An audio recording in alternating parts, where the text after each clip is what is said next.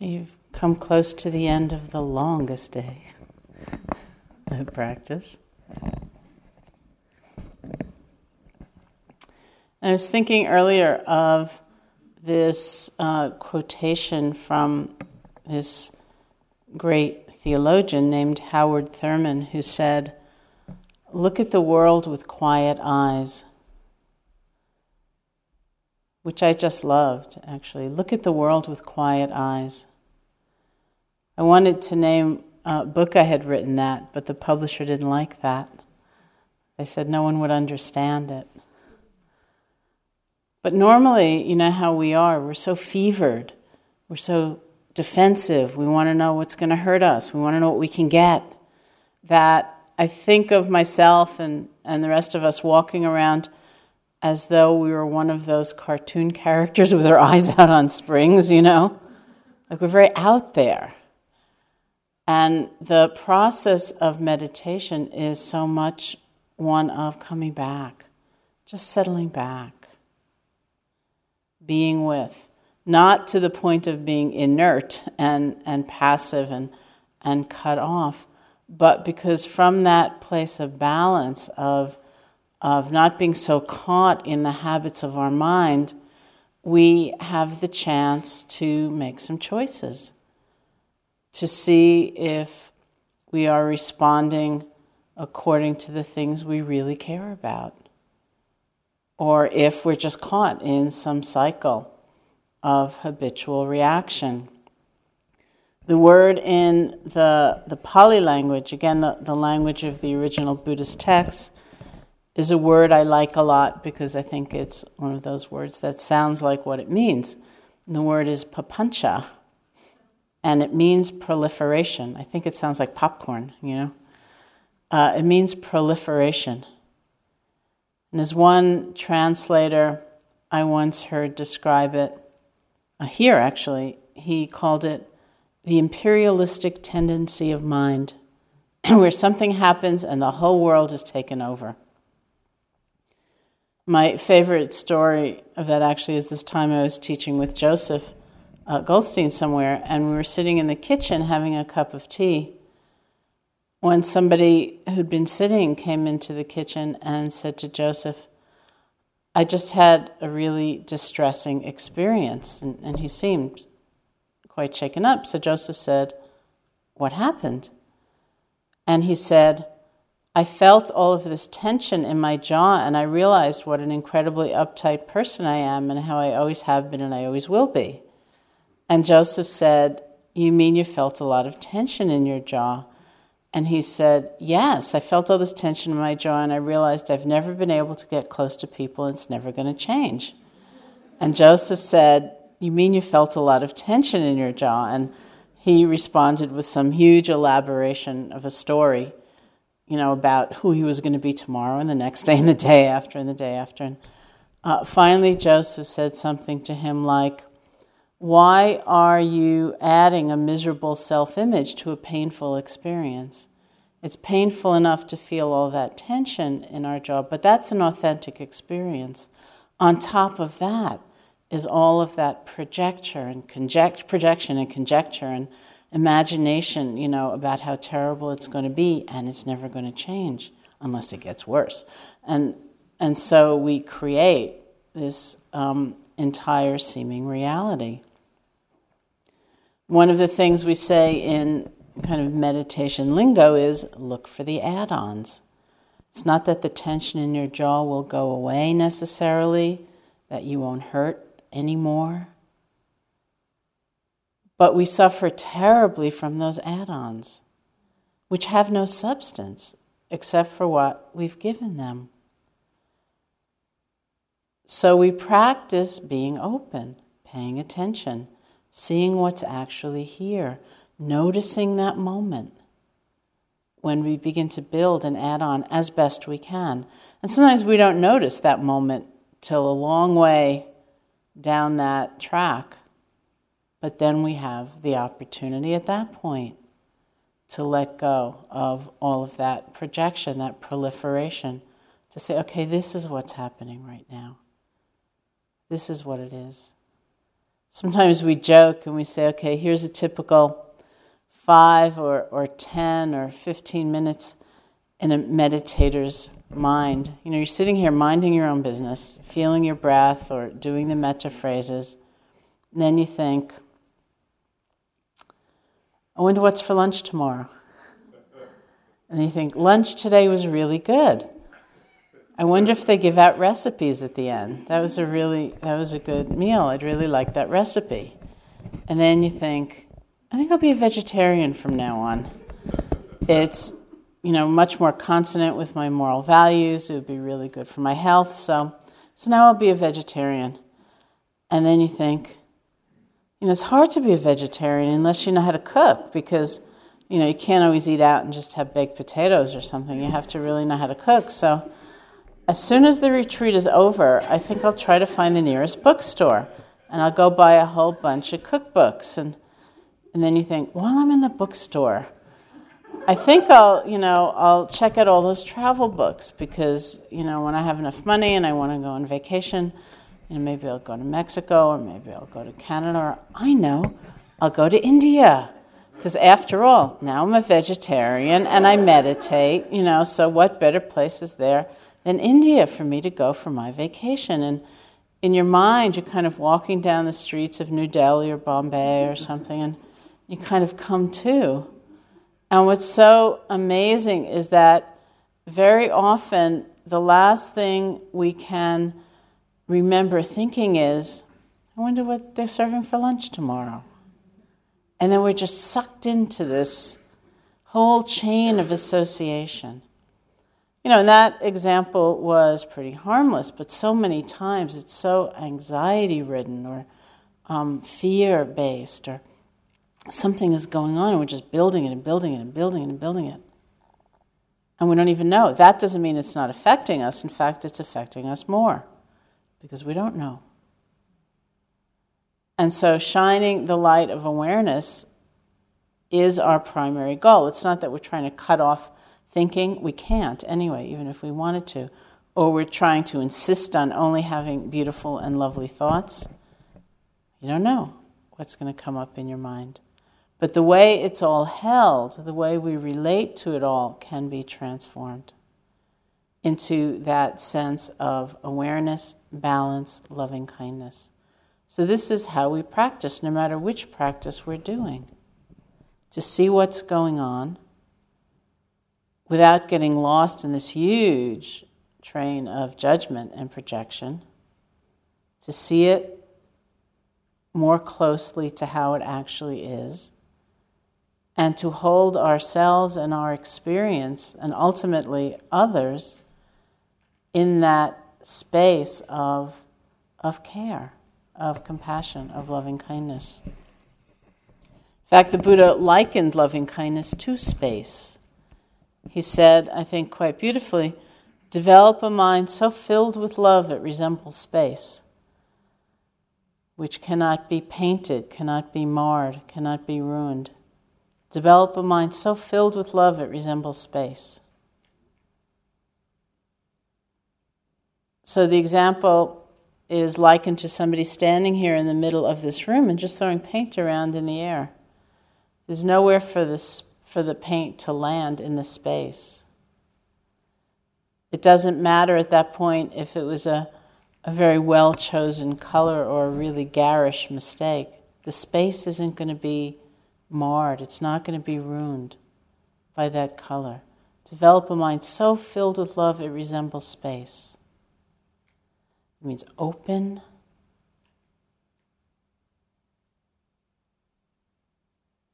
not resistant, not blocking, but also not getting caught up in all of the gyrations that we normally get caught up in. This is in contrast to our common sense that metta or loving kindness or love, as it's sometimes translated, is more like a feeling or an emotion, which I always feel a little bit funny about, because I think Once we cast love as a certain particular emotion or feeling, then we're limiting it. We're putting it in a box. And anything outside of that box, we tend to denigrate and say, well, that's not good enough, that's not love, that's not real. And it often is a very big mistake. I think love is bigger than that and more open than that, has many more forms than that. And so rather than thinking of metta as an emotion or a sentiment, I think of it as a way of paying attention.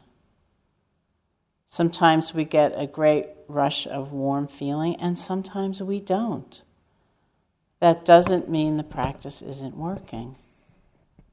My friends tell me they're putting this on my epitaph, and probably they will, because it's the thing I say more than anything else, which is when you do metta practice, it doesn't matter what you feel.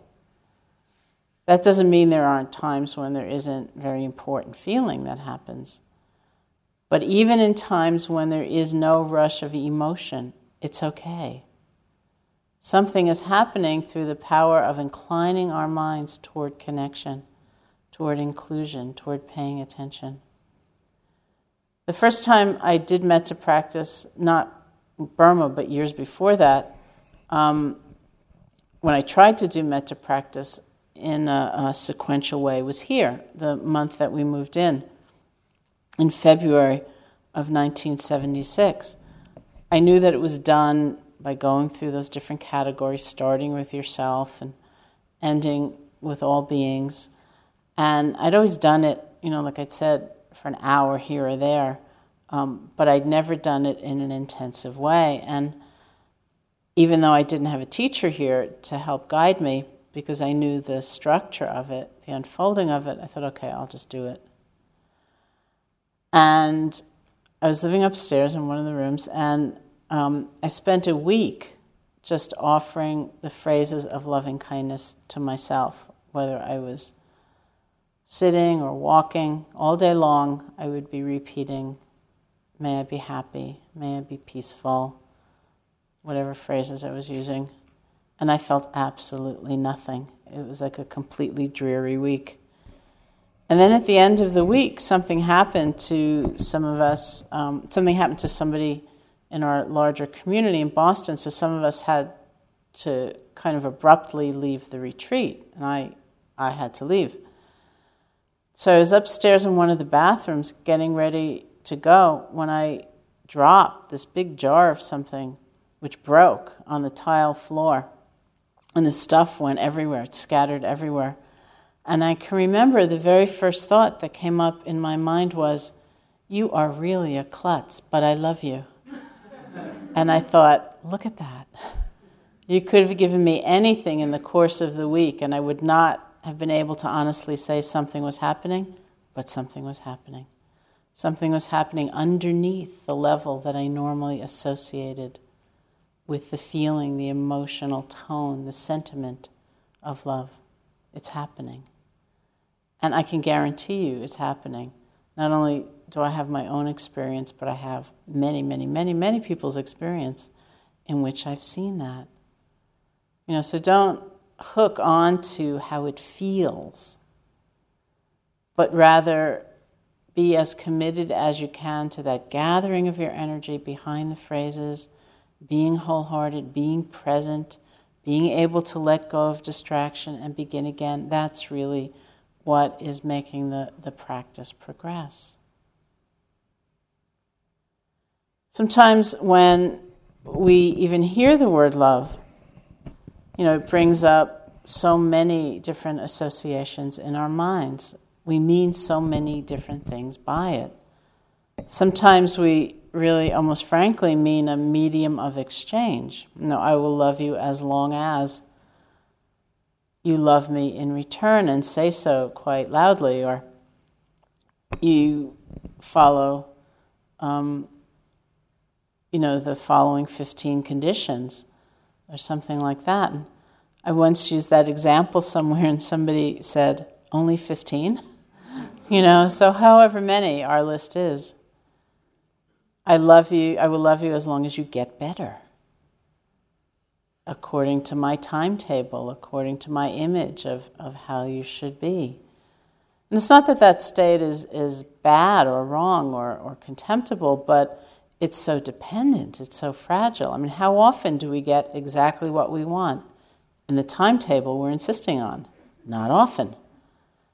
How often do people stay under perfect control without changing in any way? Not so often.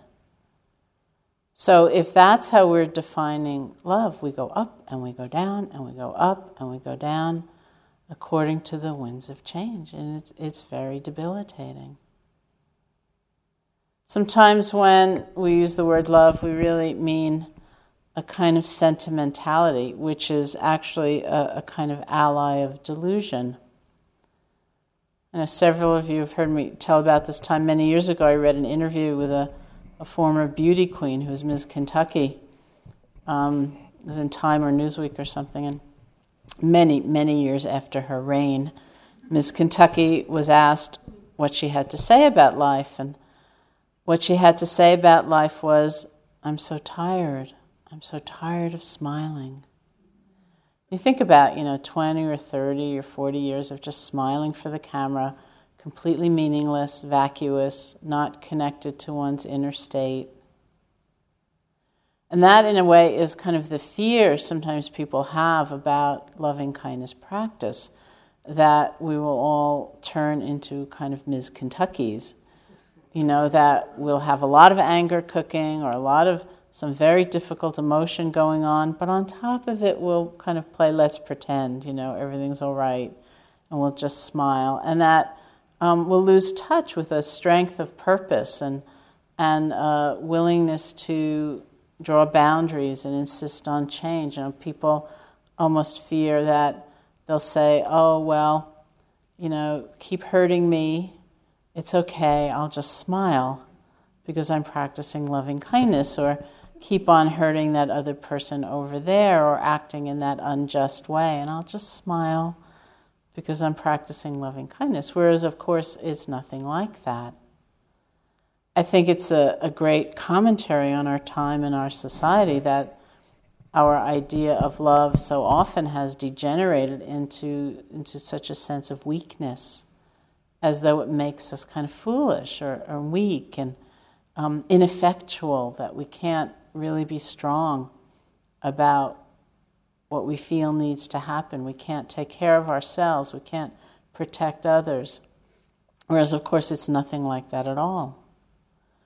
It has to do, the factor of metta, the force of metta, has to do with how we are, what we see, what we believe about ourselves and what we're capable of, what we want, where we remember where true happiness is to be found and where we forget. It has to do with how many others we pay attention to. It has to do with our understanding of how connected we all are. Like an exercise I like to do very often, sitting in front of a room full of people, is just for a moment contemplating, okay, how many of us are sitting here together right now?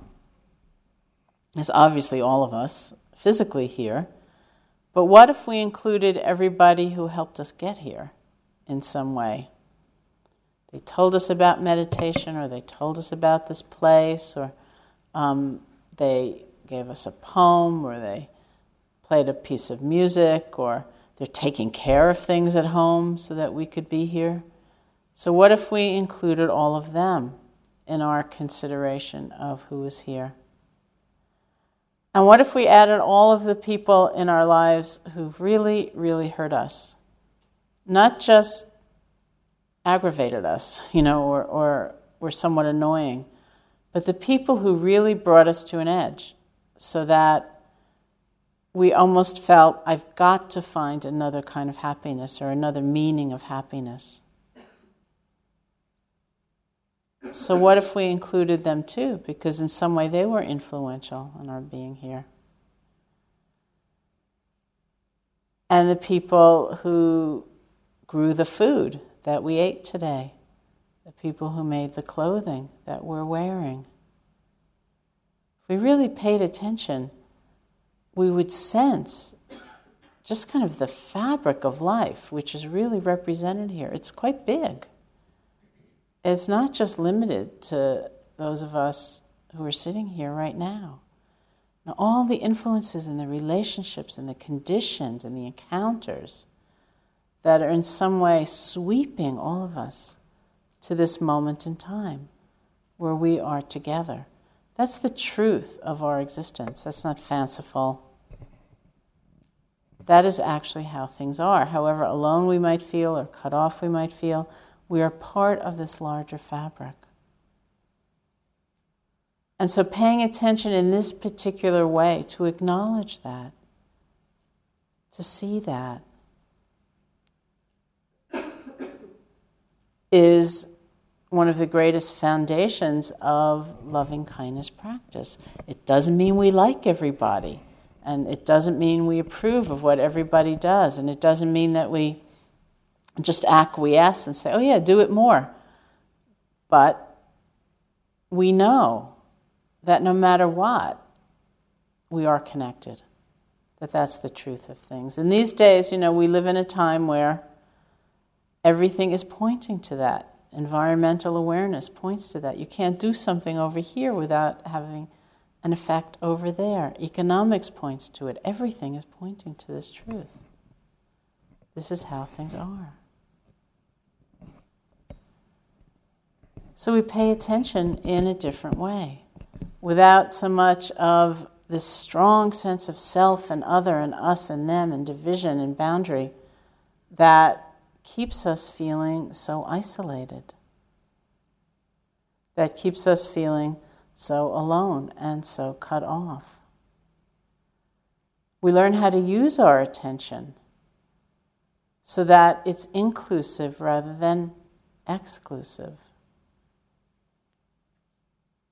One of my favorite loving kindness stories is about my friend and colleague Sylvia Borstein, who was here teaching one year and then flew back to San Francisco where she lives, and her plane stopped in Chicago en route to San Francisco and then took off again.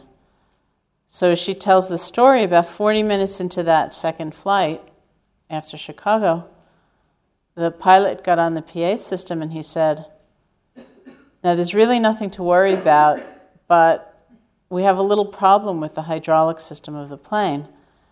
And rather than fly over the Rockies without a fully functioning hydraulic system, we're just going to turn back. And he said, there's really nothing to worry about.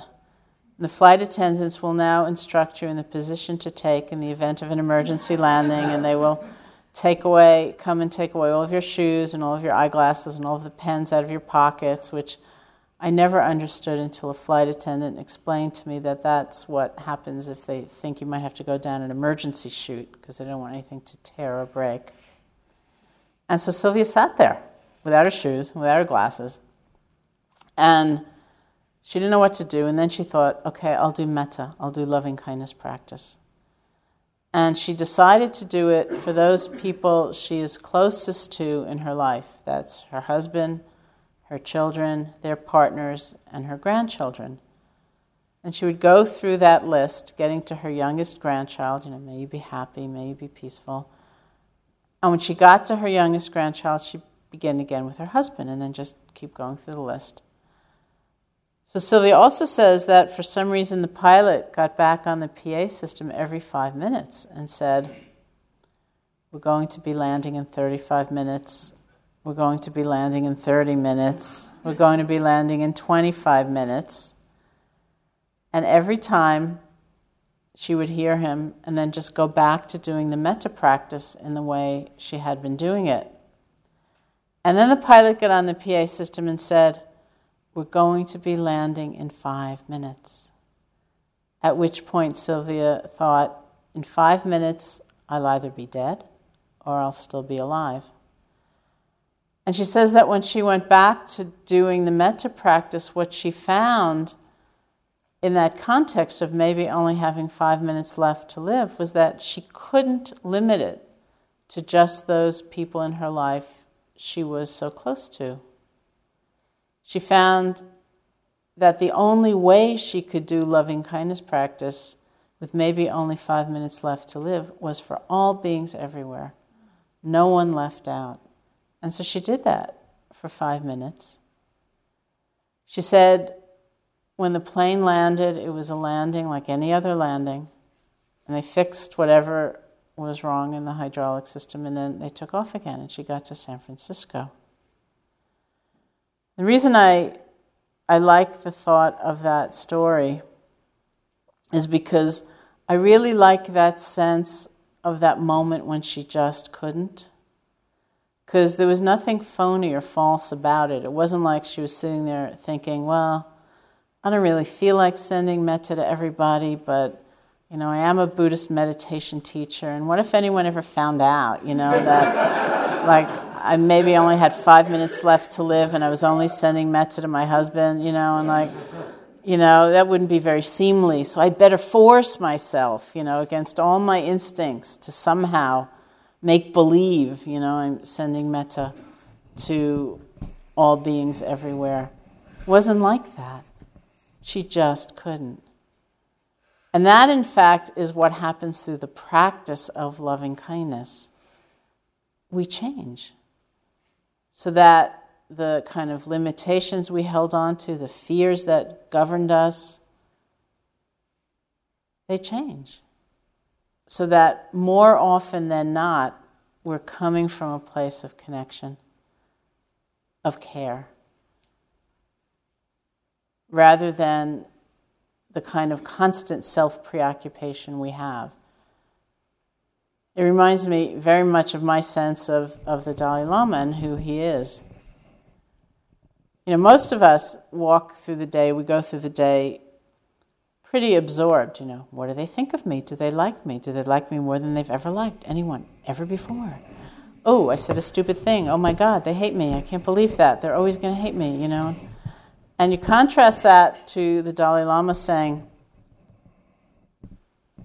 that he goes through life in a very different way, which is to say, his quotation is, I've never met anyone I consider a stranger. So there's not that tremendous sense of self and other and us and them. What are they thinking? And it seems so natural. One doesn't get the feeling watching him that he's kind of sitting there thinking, oh my God, this person is so boring, and but I am the Dalai Lama, so I better smile and act like they're interested, but I can't wait for them to go away, It's not like that. It's like so deep in him, it's just who he is at this point.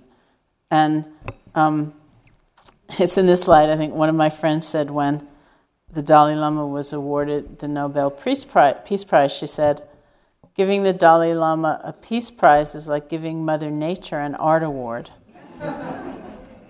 It becomes who we are.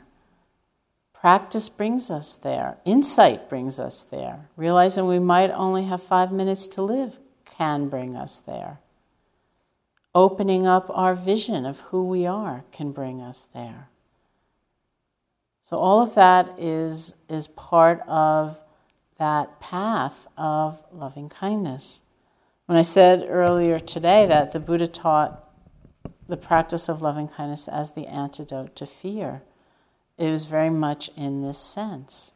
We are so habituated and accustomed to coming from a place of fear all of the time.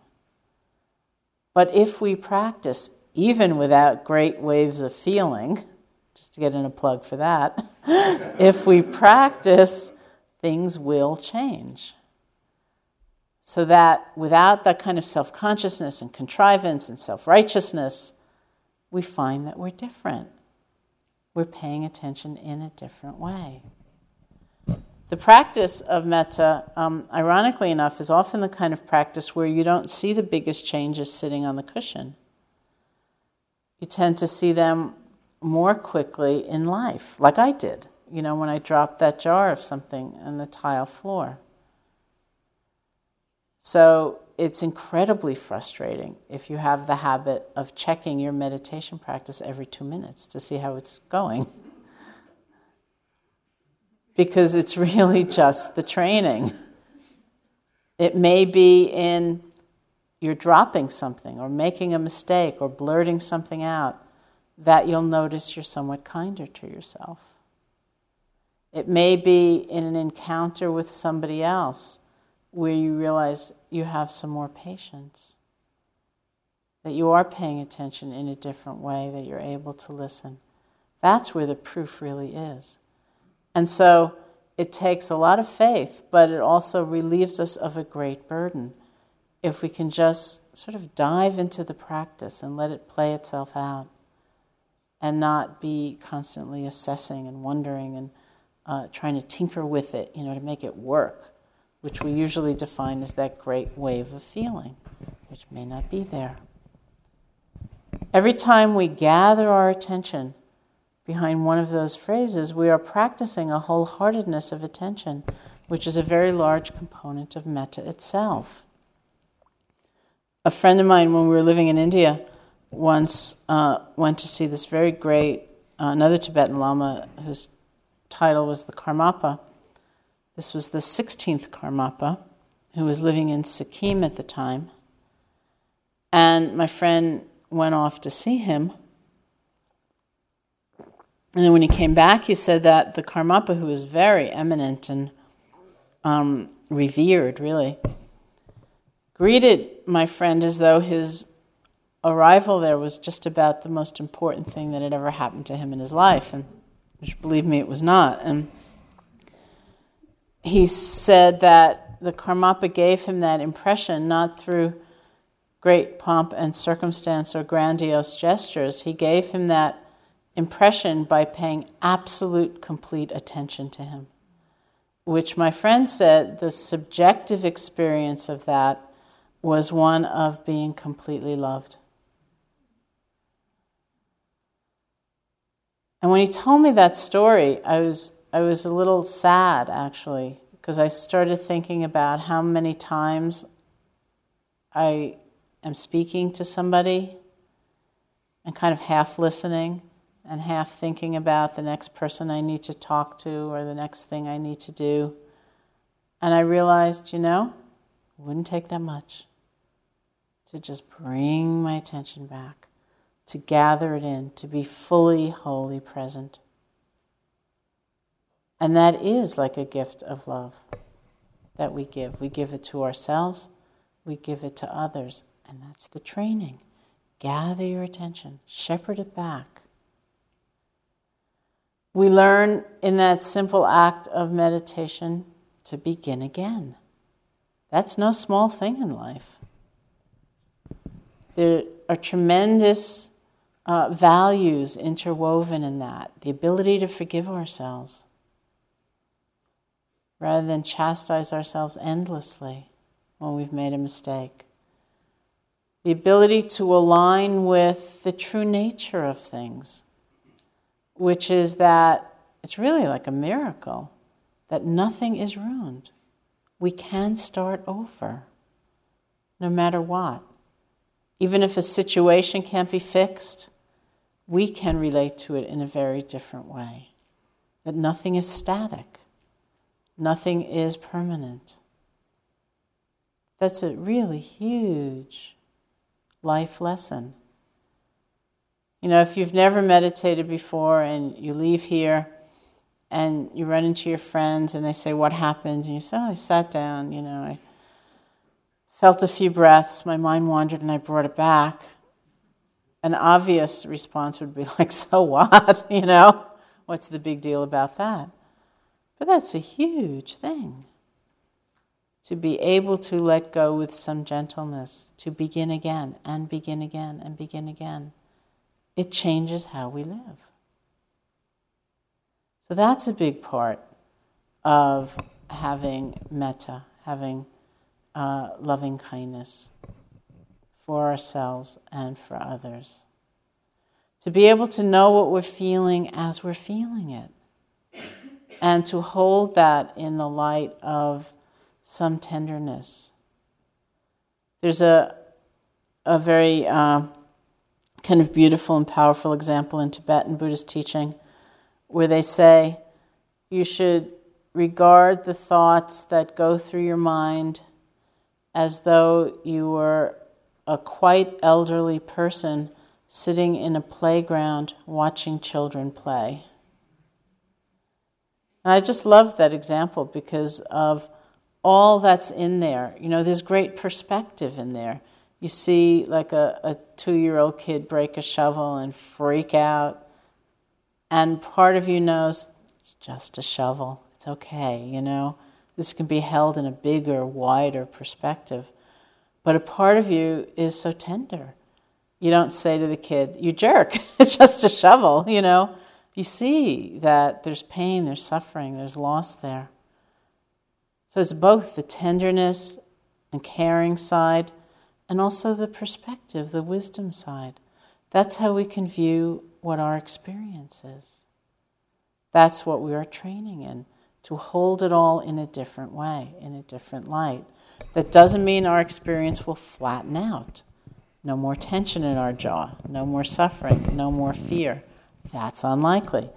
But it can be all different if we're not swept up in all of that association and all of that judgment and all of that solidification of ourselves.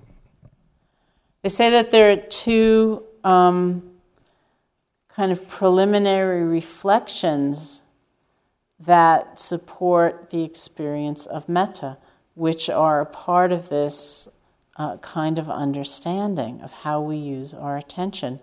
One is to look for the good in someone, and that includes ourselves.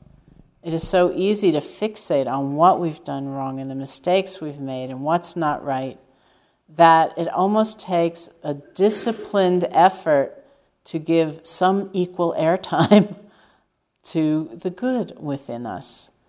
If it was one time we were generous, or one time it would have been so easy to tell a lie, but we didn't, or whatever it might be, to really spend some time reflecting on that. And with others as well. Even if it's like one little sliver of good in an ocean of difficult behavior, it said we should spend a few moments and reflect on that good. Now, when I first heard this instruction, I was in Burma by then, doing the intensive guided practice to look for the good in people. And my first thought was, I'm not going to do that. I thought, that's what stupid people do. They just go around looking for the good in people. And I don't even like people who are like that, just going around looking for the good in people. I don't like people like that. I'm not going to turn into a person like that. But then as I usually tell the story, I was very far from home. I was in a Burmese monastery. And the nature of the teacher-student relationship in a very traditional culture like that is not one where the teacher suggests you do something and you say, don't feel like it, not going to do it, you do it. So I did it. And it was so interesting because none of my fears were actually realized. I thought it was going to turn me into this really stupid, dull, Pollyanna kind of creature who wasn't going to be able to even notice what was wrong, and I was just going to be shut down. And it wasn't like that at all. It was like, I think we all know what it's like when we have somebody we care about, like a friend, who is not behaving very well. We can honestly and distinctly see what's wrong and how hurtful it is. But it isn't from this tremendous gulf of separation, like that person has nothing to do with us. They're our friend. So they're both true. It's almost like we're seeing what's going on side by side instead of across that enormous distance. So we don't block it out and we don't deny it, but it's held in a different way. So to look for the good. And the other reflection, when that is just absolutely impossible, and sometimes it is what I also mentioned earlier, that very simple statement of the Buddha's where he said, everybody wants to be happy. All beings everywhere want to be happy. And our problem is that we so rarely know how. But we're not so completely different from one another. We all want to feel at home in this body, in this mind. We don't want to feel afraid all the time. We want to feel a part of something greater than our limited sense of who we are, but we don't know how. And so that urge, which in and of itself is quite wonderful, gets twisted and distorted and sometimes made incredibly awful by the force of ignorance. But it's ignorance that is really the obstacle. If we take a moment and look, we see we're not so completely different. Everybody wants to be happy. Everybody is vulnerable to change, to suffering, to loss. How apart are we actually? And so we use that understanding to help build our sense of what metta actually is. It's not the same clearly as fear, which has us push away and shut down. You know, it's like the energetic opposite of fear. So it's about inclusion and being with. And it's also not the same as what is sometimes called in the Buddhist psychology the near enemy, that state which is really close, but not really the same either. It's close enough so that one could get confused, that the near enemy can masquerade as the actual state of something like metta, but it's really so very different when we take a look, when we understand. So the near enemy of metta is said to be attachment. It's very close. But it's much more like that state, I will love you as long as. And so it most closely resembles what someone once described to me as metta with an edge. You know, like, may you be happy by tomorrow morning, 8 o'clock, and may it look like this. And if it doesn't look like that, I'm very disappointed, you know. And I've sometimes, you know, in teaching so many retreats like this, in this particular technique, sometimes I'll then run into somebody, say in New York afterwards, and they'll say, well, you know, I spent that week up in Barrie or month up in Barrie or whatever, and I kept sending metta to this friend of mine, and then I came home and I saw them, and they were no better than they were before, you know, and all I could think was, I gave you a week, you know? Like, why aren't you better? But it's not about us, you know, it's not about being in control in that way. And attachment and control are very closely linked, which we'll talk about, I'm sure, much more in the course of the retreat. So at the same time, it's easy to see that metta is not fear or anger. It also takes some time. You know, we need to be sensitive enough to see it's not the same as that kind of attachment. And of course we get attached in life. I mean, that's a very natural thing, but we shouldn't be confused about what is what, because they're really very different. We practice so that this state becomes not only real for us, but something we can abide in, something we can dwell in, something that becomes like our home. It's like home base. We're not always there by any means, but we all know what it feels like when we're home. You know, that's the place, hopefully, where we don't have to pretend to be somebody we're not and put on a big show and hide what's actually going on. That's a very precious and wonderful sense of what it means to be at home. And so the force of metta, the sense, the awareness of metta, our connection to one another, our ability to connect to ourselves, becomes our home in the simplest and most natural way, through actually doing the practice. So let's sit together for a few minutes.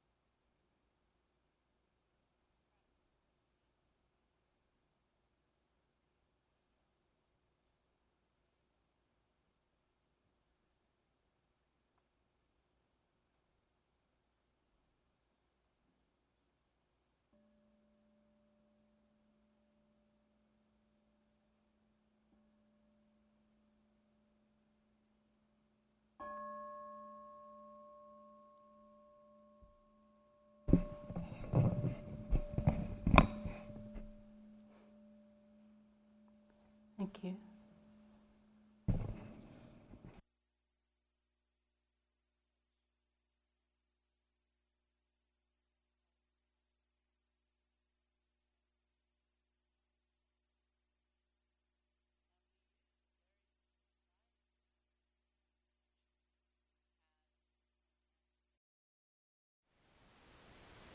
Thank you for listening.